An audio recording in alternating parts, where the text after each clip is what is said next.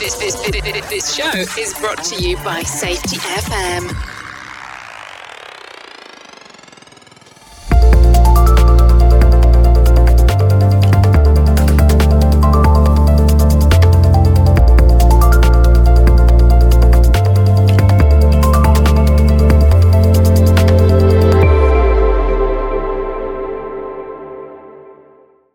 Hi listeners, this is Brent Sutton. Welcome to the 59th episode of the Practice of Learning Teams podcast show.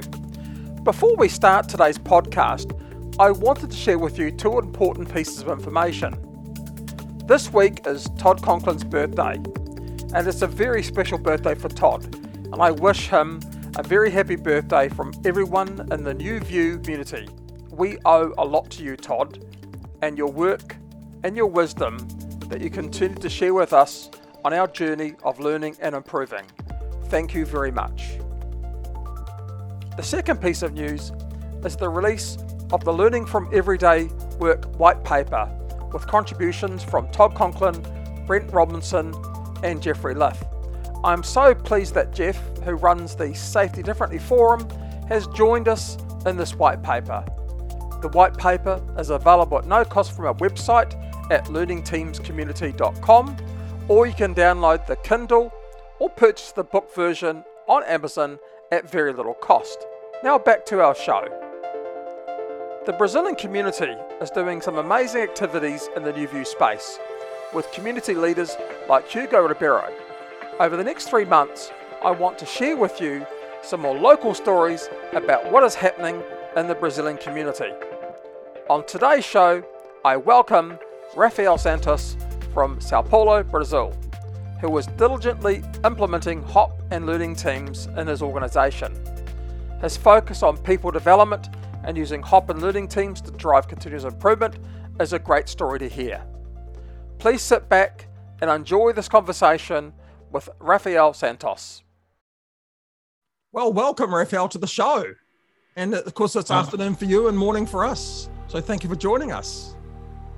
Oh, thank you. It's, I must say I'm a little anxious, I'm a little nervous, but I was very excited when I got invited. I'm a big fan of the show, big fan of your book and of your work, so it's great to be here. No, look, thank you. And think of this like a learning team. Think of it that you're participating in a sharing a story about your journey. And we're going to create a little area of psychological safety for you as we move along. So. But welcome to it. And I think once again, I reached out to you because always talking about different things, which I think is great. And I thought it was a great opportunity to hear from someone like yourself about your journey. In particular, what sort of attracted you to that sort of new view of safety? Where did that beginning come from? Well, it's been not too long ago. I don't remember exactly the year. It must have been, maybe 3-4 years ago. I've always wanted to be an engineer, so let me start with that. So I got into engineering, electrical engineering. I got very little work done on that because I joined safety right away when I was an intern still. And I just fell in love with doing EHS. Well, safety at first, and then the whole 3 letters I was using pharmaceuticals, so environment, health, and safety. And the reason I fell in love with it is because I saw how the projects we managed, how the things we did actually improved how people felt at work. So how they did their daily jobs, how it made easier, more comfortable, or just safer for them.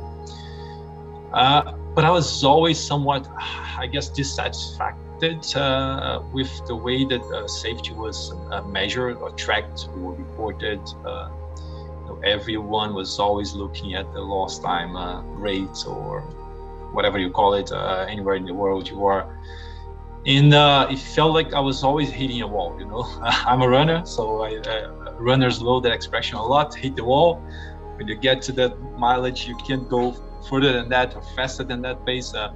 So I always felt like that. So whenever I could do more, I could try different things, but it never changed the actual rate, which was already quite low.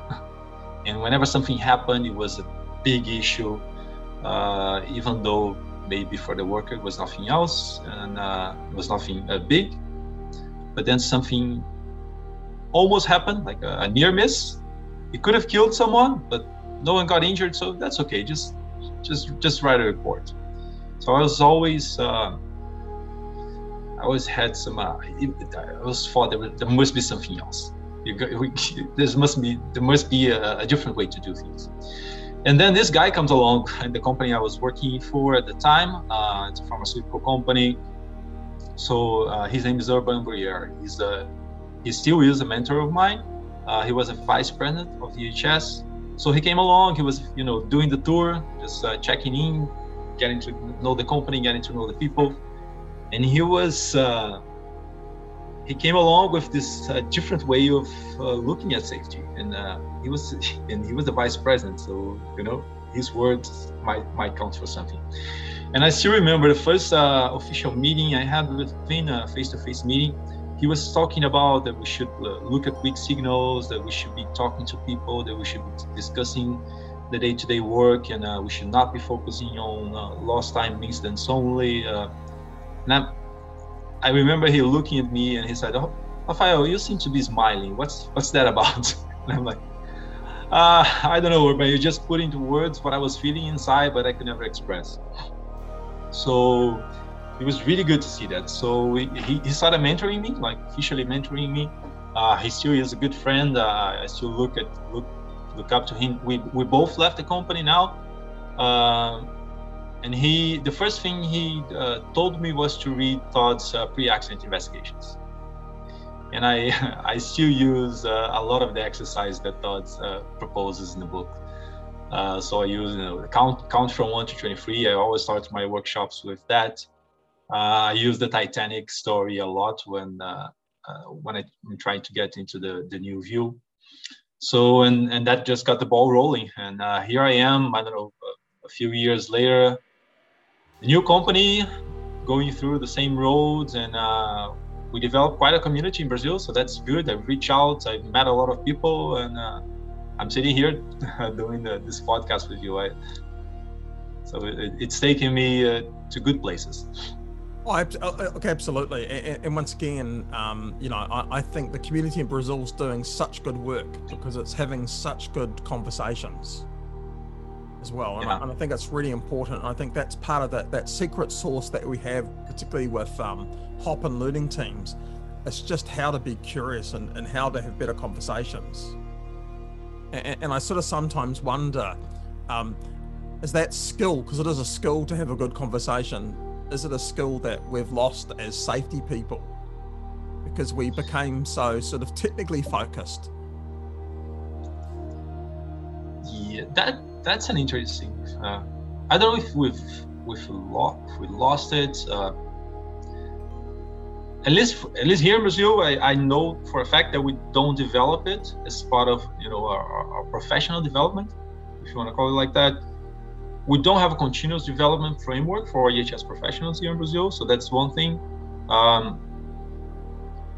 Sometimes I see safety professionals being put in a pedestal, or either they get put there or they put themselves in there. Mm-hmm. So no, they're the officers. They have the badge, and they get people arrested.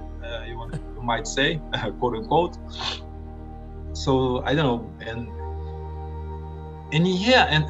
one interesting thing that happened with COVID is that a lot of safety professionals were put in home office work, type work, in remote working, because they were not essential. They were not part of the operation.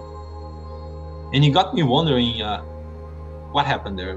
Did we put ourselves in that situation that we're not part of operations, that we're actually just stopping operations and not making them happen? So I guess you can say that we lost the skill to make good conversation, and that's one of the things I was talking about before that I always got me dissatisfied with how safety was managed, because there was a lot of paper and not a lot of talking, and I love talking to people.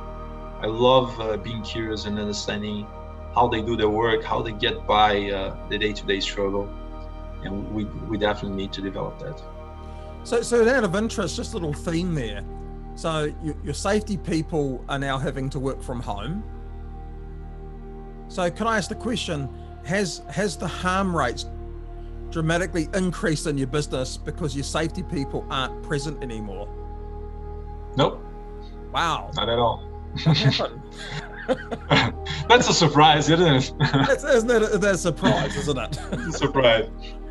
So wearing that badge, not being able to have that badge, not being able to be present and watching people and correcting people when they get it wrong has made no difference. No difference. No difference. I was developing workshops and trainings for people here. And, you get a lot of statistics from Sidney Decker, from Todd, all of these guys. And I said, okay, let's come up with our own numbers, because leaders, managers might see this as something, far removed from our scenario. So I was trying to find examples of bureaucracy, for example, in our own group. And I have a guy in my team, he's in the risk group, so he was put home for good reasons. He should have stayed, we wanted to keep him safe and healthy. He's now back to work, he got vaccinated. That's not the case. So there was this rule before I joined. So there was this rule that every new procedure or every procedure that got reviewed, no matter how little of it was reviewed, needed to be signed off by safety. So I said, okay, how many procedures have you reviewed in the last year? And it was, we were very good at controls. We had a spreadsheet with the number of the procedures that were reviewed, who reviewed them, and what type of inputs they put in. So surprise, surprise, out of 700 procedures, we had something to say, something really really interesting to say or to change in 1% of them. Wow. So that's 99% of inefficiency in that job. Just time thrown on the garbage. Yeah, yet for people doing the work, for them to affect change, basically safety was the gatekeeper. Yep. Yeah. So effectively they had to get the permission of safety to bring about change. Exactly.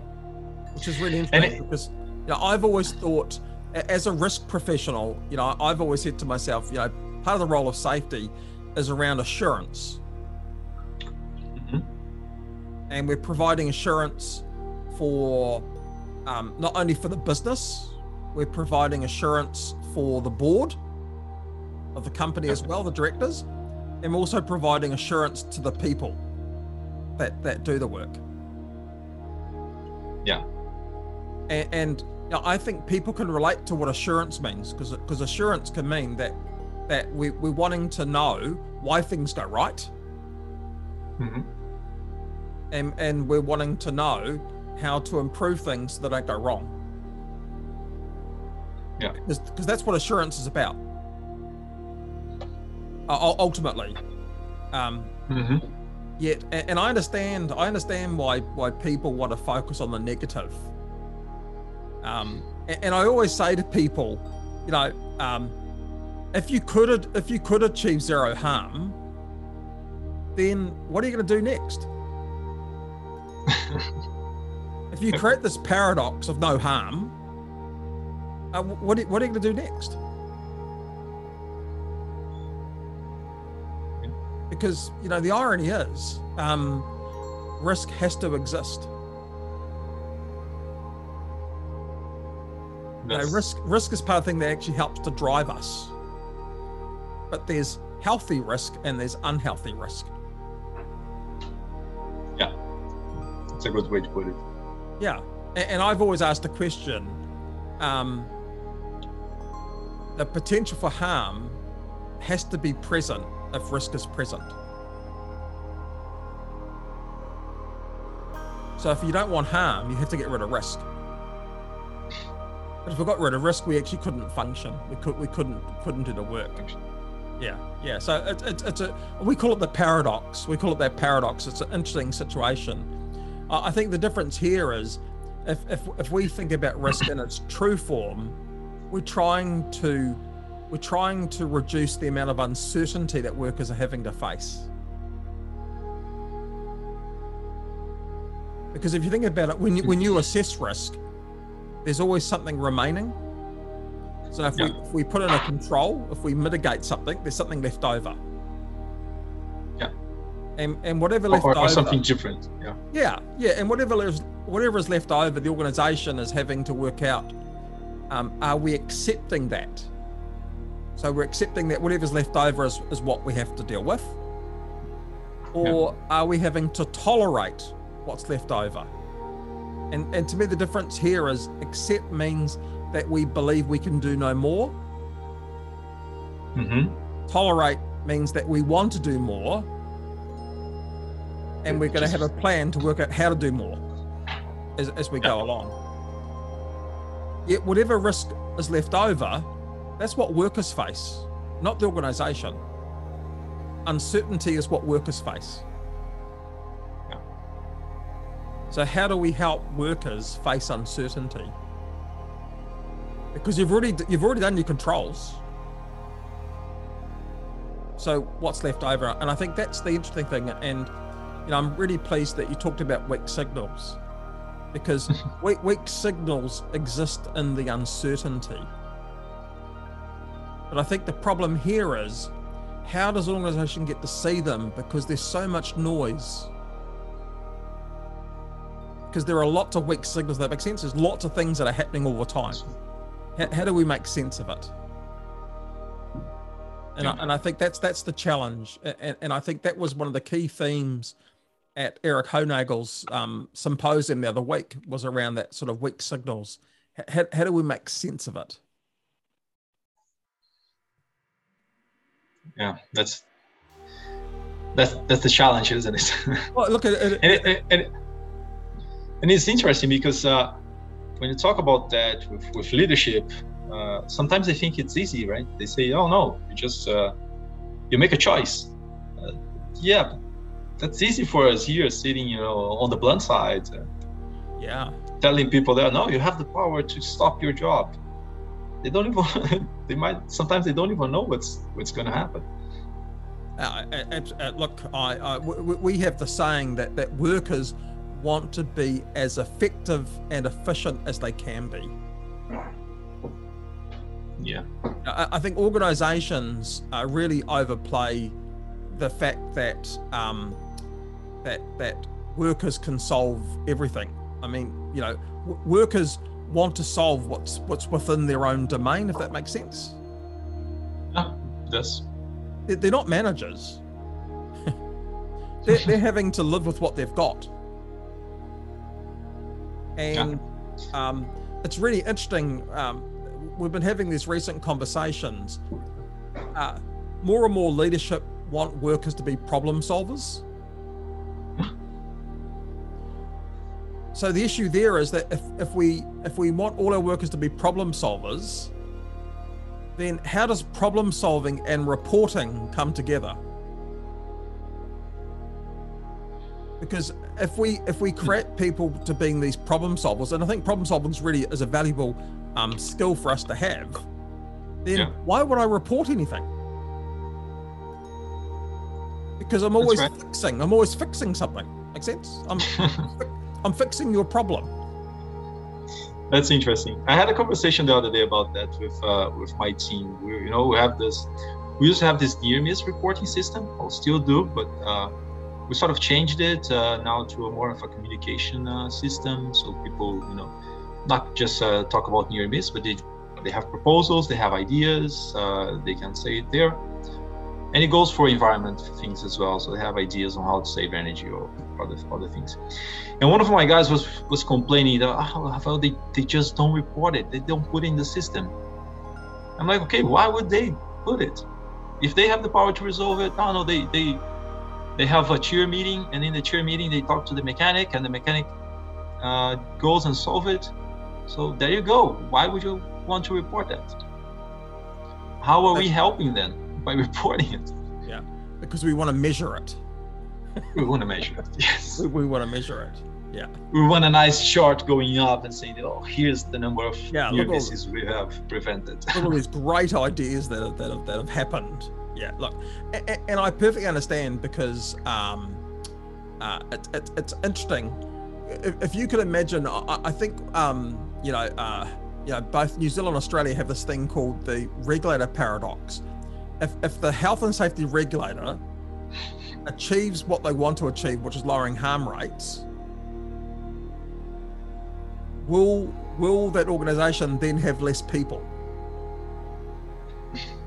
Does it need to have all these people? Does it make sense? And this is the issue with measurement, that we basically say that it's not acceptable that X number of people get hurt every year, and this is what we're doing to try and reduce that. Then if we do reduce that, do you need the same amount of resource for that? So I sometimes ask myself, is measurement part of that justification that organisations want or department want to justify their existence? Because people ask the question, well, why do you need all these people? And I think that's that paradox of switching it round to saying, why are people successful?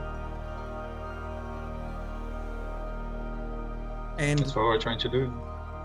Yet things like lean and those things in quality have been doing that for 70, 80 years.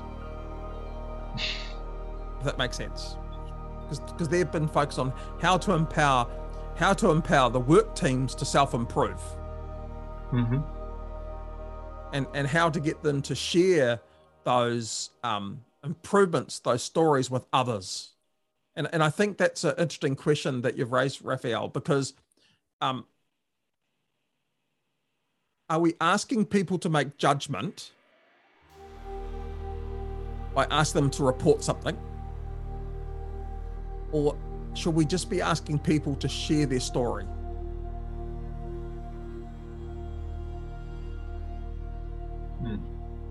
And it's really interesting. We did a podcast with Jeffrey Lyth a little while ago, and we've got a new white paper coming out shortly about everyday learning. And we had this conversation about the 4 Ds. The 4 Ds. Yep. Dumb, different, difficult, dangerous. I remember that. Yeah.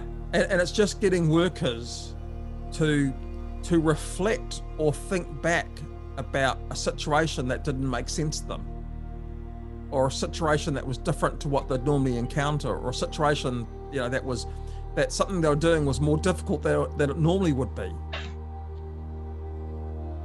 And I think the ultimate goal there was not for workers to say what went well, what didn't go well, because that's all about judgment.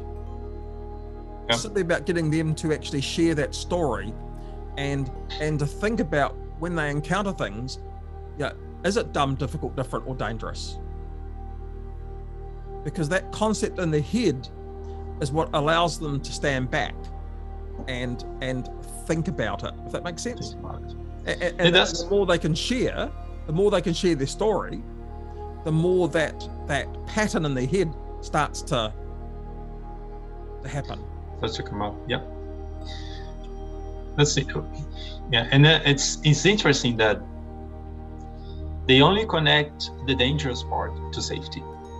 So when it's different, dumb, or difficult, sometimes they don't connect it to safety. We're trying this new thing with leaders here, and getting them to go out and talk to people. Mm-hmm. And they one of the things is we ask them to talk to employees. So when is your work difficult? When is it frustrating? And sometimes and they come up with things. So it's been an important part of our journey here. So getting leaders to go out and talk. And when you say safety dialogues, they immediately think, well, let's get the whole shift together and talk about slips, trips, and falls. And no, you're gonna go down. You're gonna talk to one person, mm-hmm. and you're not finding risks. You're not trying to correct that person. You're not telling him to wear PPE. You just have a conversation, have a real conversation. Try to understand how the work is done. And one thing that we tell them is, do not correct people. Do not talk about what's not going well. Of course, if you see an immediate hazard, which you shouldn't, because employees usually know better. So get it sorted out afterwards, but get the conversation going on a more positive side. And then reflect on your learnings. Talk and let us know what you've learned. So we got two very interesting feedbacks, which were very recurrent. One is that has nothing to do with safety.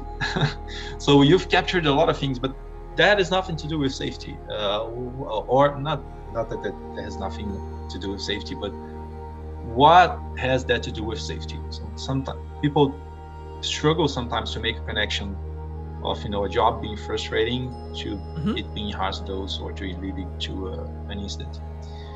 And the other one is that on the reflection side, we ask them open questions. So we ask them things like, what have you learned about the job? What can you do to improve the job? Where does the team need us? Or how does the team need leadership? And one very recurrent feedback was that it was hard to write it down. It was hard to answer those questions. Yep. Because they were in a mindset that let's just find risks and let's just report how many risks we found, how many things we corrected. And when we were reporting, we were showing the number of reflections, the recurrent themes, the things that people talked about to leadership. When you go one level up in leadership, they want actions. They want an action plan. They want to put down an action plan. That's it. And it's a long road. We're not through it yet, but it takes a lot of discussion and convincing and talking that maybe we won't have an action plan right now, and we have a lot of systems to track action plans. We have a lot of we have CAPAs, corrective actions, preventive actions. We have the near-miss reporting system. Let them do their job, and we'll use them if we need it. Now it's time for something else. Now it's time to create trust with workers, so when they find those things, when they have those moments where they are uncertain, they can raise their hands because they trust that someone will talk to them and will support them. And it's time for us to learn. And I think I agree. And it's natural for leadership to want to fix things because that's their job. That's what they do. That's what they get trained to do. I like to talk to leaders about understanding that there's this difference that when we're trying to manage risk, we're either trying to put things in place that are trying to control or mitigate the hazard and how it can cause harm, how it releases energy. Think about Todd and the sticky. You need that energy release. So we're trying to do that. And then we're also trying to do some things that are trying to influence the worker at the same time. And I always ask this question. It's fixable. I can fix the hazard. That the hazard is binary. So if there's an issue that, for instance, some piece of moving plant or equipment can strike or crush or release electricity or whatever the case may be, I can fix that because it's something that is physical. But with people, and I would argue this quite strongly with people, I don't think they're fixable. I think the answer here is they're understandable. Yeah. Because a person can change themselves. That's up to the person, and the person changes themselves through better knowing and better understanding and better perspectives. So is our job to help them to better understand rather than tell them what to do. Because I'm still waiting for that sign that says "Do not cross the line." I'm still waiting for that sign to actually do something. And it'd be really interesting that if we could put a metric on that sign to work out how it actually aids to success, if we put a metric on it and we monitored it, if we took the same approach now, we'd probably get rid of every single sign. Yeah, well, Dave, Dave Provan and Drew Ray have quite an interesting podcast on that, warnings and signs for safety. And I think what's useful, if I think about, I do quite a bit of work in safety around machinery because it has a lot of harm rates. If I think of the sign, I like to say that part of that signage, there's two parts to it. One is it's there to inform or make someone aware of something. And I think if the sign is there to inform them where the hazard is and the type of hazard, then that's great.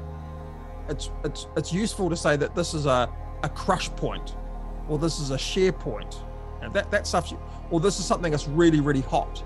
That's okay, because that's simply telling us about the presence of something. And sometimes you don't see it, so you need someone to tell. Yeah. So and that's what that sign is there to do. Having a sign saying "Don't put your hand in" is different. So I think the question I always ask is, in machinery safety, we call these things complementary controls. Yep. They're there to complement something else. Yes. They're not there to be a control itself. Yeah, you have the guard, you have the interlock, plus you have the wall. Absolutely. I mean, I love a good machine where it's got the traffic light to say, green, orange, and red. Okay, and every machine has a traffic light. Okay, but what's really important is that when that machine changes its state, there needs to be something that tells someone the state has changed. Yeah. And that might be a buzzer, it might be a siren, it might be something else to simply tell something at that time the state has changed. Because everything is flashing. and if everything's flashing and sometimes I never see the flashing because it's always flashing. It's always flashing. And it can be quite confusing, right? So is green like safe, or is green that operating? I don't. Oh yeah. What does it mean? What does it mean? And that's why we have the saying, embrace the red, fear the green. Fear the green. Yeah. Okay. Because what does green mean? Exactly. For machinery, it means the machine is in its normal operating state. That doesn't mean it's safe. It just says it's in normal mode. Normal. But normal could be that it's still got an exposed blade that cut your fingers off. You would never know. You'll only find out once you find out. Yeah. Yeah. Yes. Signs are an interesting thing. Here in Brazil, there's a law. So I need to think whether it's Brazil or some states. For a fact, in some states, you get to an elevator, any elevator, like a people elevator, and you go, you have the buttons, you want to go up or you want to go down or to any floor. There's always this sign that says, make sure the elevator is in the floor you are at before you jump on it. Wow. And I'm like, okay. Yeah. Is it what the door does or the gate in front does? Exactly. And I was always curious about it because there's an actual law. There's a reference to a law. Absolutely. And the other day I found out. So I'm doing climbing now. So and I got this theoretical lessons before going up on the wall, going up on the rocks. And the teacher sent me a workbook for a lot of accidents that had happened in Rio de Janeiro. It's where I'm from. And there was this accident that happened in a hotel where a lady fell down on an elevator shaft. And that's why they passed out the law that you must have a sign in every elevator telling people to make sure the elevator is on the floor. Wow. Rather than a gate that can't be opened. Rather than get the gates on the floor. But look, it's no different. Yeah. How often do you see a door and the sign says push or pull? Push or pull. Yeah. And I have actually seen guards on machines with both push and pull. Yeah. I'm like, what is that about? On the same door. So I got close to it and it was like push to close, pull to open. Wow. But it was I always really, like to really say small. that if it's got a handle, That's if it's got a pretty handle, clear. it's a pull. If it's got a flat plate, it's a push. Okay. Exactly. Yeah. But no, look, and once again, I think, if we roll it back, all these things are designed to support people when they are curious. But if they're not curious, it has no meaning to them. And the sign's always there. Yeah. And how does the sign give context? So like we've been doing a piece of work recently where we're developing some metrics for the new view of safety. Yeah. But we're linking that need to be able to report an activity and how to link that activity to the narrative of the activity. Because the quantitative component is simply a measurement of a number, but behind that number is what gives its meaning. Yeah. So how do we link quantitative and qualitative together? So the example is we went out and we did we had 200 4D inputs for the month. Well, that's great. That's a number. That's an activity. Okay. And I can say, and compared to last month, we're up 20%. Okay. Or we're down 30%. That's just a number. Yep. But the meaning comes from what were the themes from those activities? What were the key things that were coming through from workers? How have those things changed over time? And in the new white paper coming out with Todd, we also explore the sentiment of what was said by the workers. So when we're capturing their stories, because the stories have to come from the workers using their own words, not the words that you write down, because you're writing down filtered information. We want the words from the people.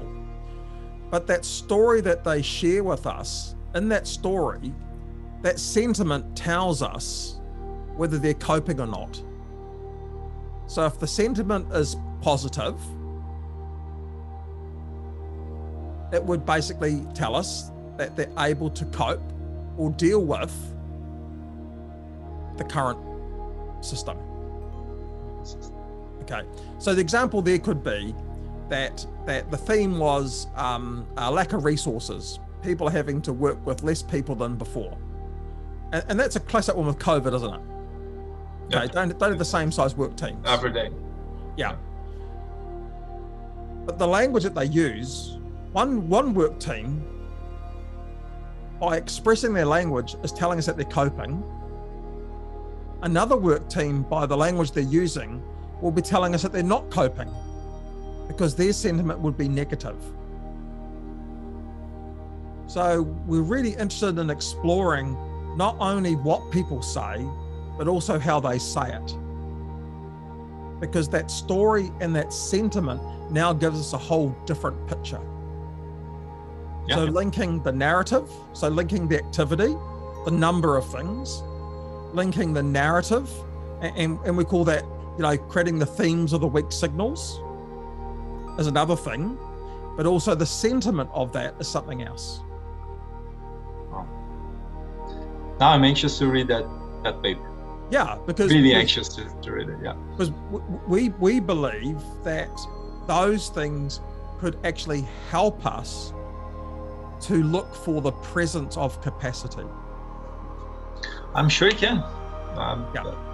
You've kind of just described what we are struggling to do with the safety dialogues that I was talking about earlier. Mm-hmm. How do you make sense of everything that's being said?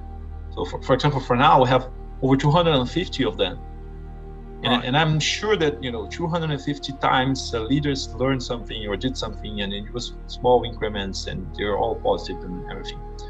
Yeah. But I feel like there's so much there that that we could make sense and pick up the themes and patterns and things that we could be doing for the company as a whole. And I think, and what we've found in the work that we've been doing, and we've been doing this for a year now, is that there's this thing we call it the forest from the trees. That as humans, it's difficult for us to stand back and see how things start to form patterns of occurrence, or just patterns of information. It's hard for us to do that. Yeah, it's no different. Everyone has a risk register, and in that risk register is something that's quite ugly, something that will kill you. Okay, and it's in there somewhere, but we can't see it because it's not been brought to our attention. So we call it forest or the trees. I can't stand back. I know there's a forest there somewhere, but I can't see it. And that's where we think AI technology is very powerful to do that. And that's the stuff that we've been working on, is how to use AI technology to do that.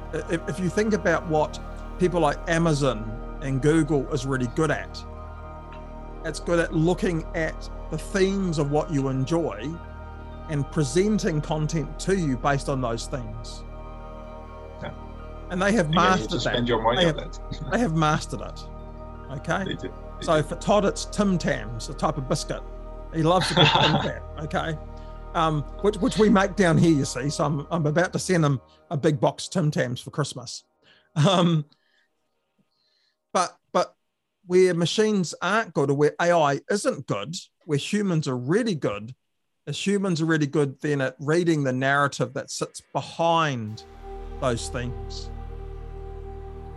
And humans are then good at making sense of that narrative. So I can say to you, Rafael, there have been, of these 200 things that workers have shared with us, there's this big theme about mask wearing coming through. And of that mask wearing, 40% of people are sharing the stories in a negative way. 60% are sharing the stories in a positive way. Then what you can do is that you can then look at some of that narrative of the negative and the positive. And as a human, you can make sense of that. AI can't. AI technology can't do that. Right. And from that, and then once you see a theme, once you read the narrative that helps you understand that theme, then there's an opportunity for you to run a learning team to get in there and create better understanding. Because the improvement comes from the learning team. The improvement doesn't come from the data that's been presented to you. So I can't fix that. Like if it came back and said, 120 people have reported that mask wearing is a problem, management will say, we'll go out and fix it. Get a warning out saying that you must wear a mask. Then that's done. Correct. A new mandate. Let's put smiley faces on the front of the mask. Okay? The front of the mask. Yeah, the front of the mask, because the virus doesn't like a smiley face. It'll keep away from a smiley face. So a learning team then helps you to better understand why people feel that way, or why people don't have that same issue that other people have. And that learning team then gives us the power for us to share that story, and for workers to, through that notion of problem identification and problem understanding, that workers then actually start to solve the problem themselves. And once again, that, if you want to call it a fix, that fix of self-improvement, you can measure that. Because you can go back to the group later on and ask them, did it work as intended? And if it didn't work as intended, then either improve it or remove it.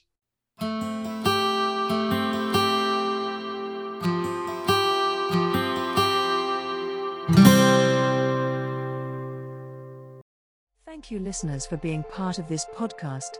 We would love to hear your learnings or other topics you would like us to explore about learning teams. Go to www.podcastlearnings.com and give us your feedback. Become part of the community of practice with learning teams. Go to www.learningteamscommunity.com. Support the authors of the practice of learning teams. Purchase the book from Amazon.com or go to www.learningteamsbook.com for an inside look and other free book resources from the authors. The views and opinions expressed on this podcast are those of the host and its guest and do not necessarily reflect the official policy or position of the company. Examples of analysis discussed within this podcast are only examples. They should not be utilized in the real world as the only solution available, as they are based only on very limited and dated open source information. Assumptions made within this analysis are not reflective of the position of the company. No part of this podcast may be reproduced, stored in a retrieval system, or transmitted in any form or by any means, mechanical, electronic, recording, or otherwise, without prior written permission of the creator of the podcast, Jay Allen.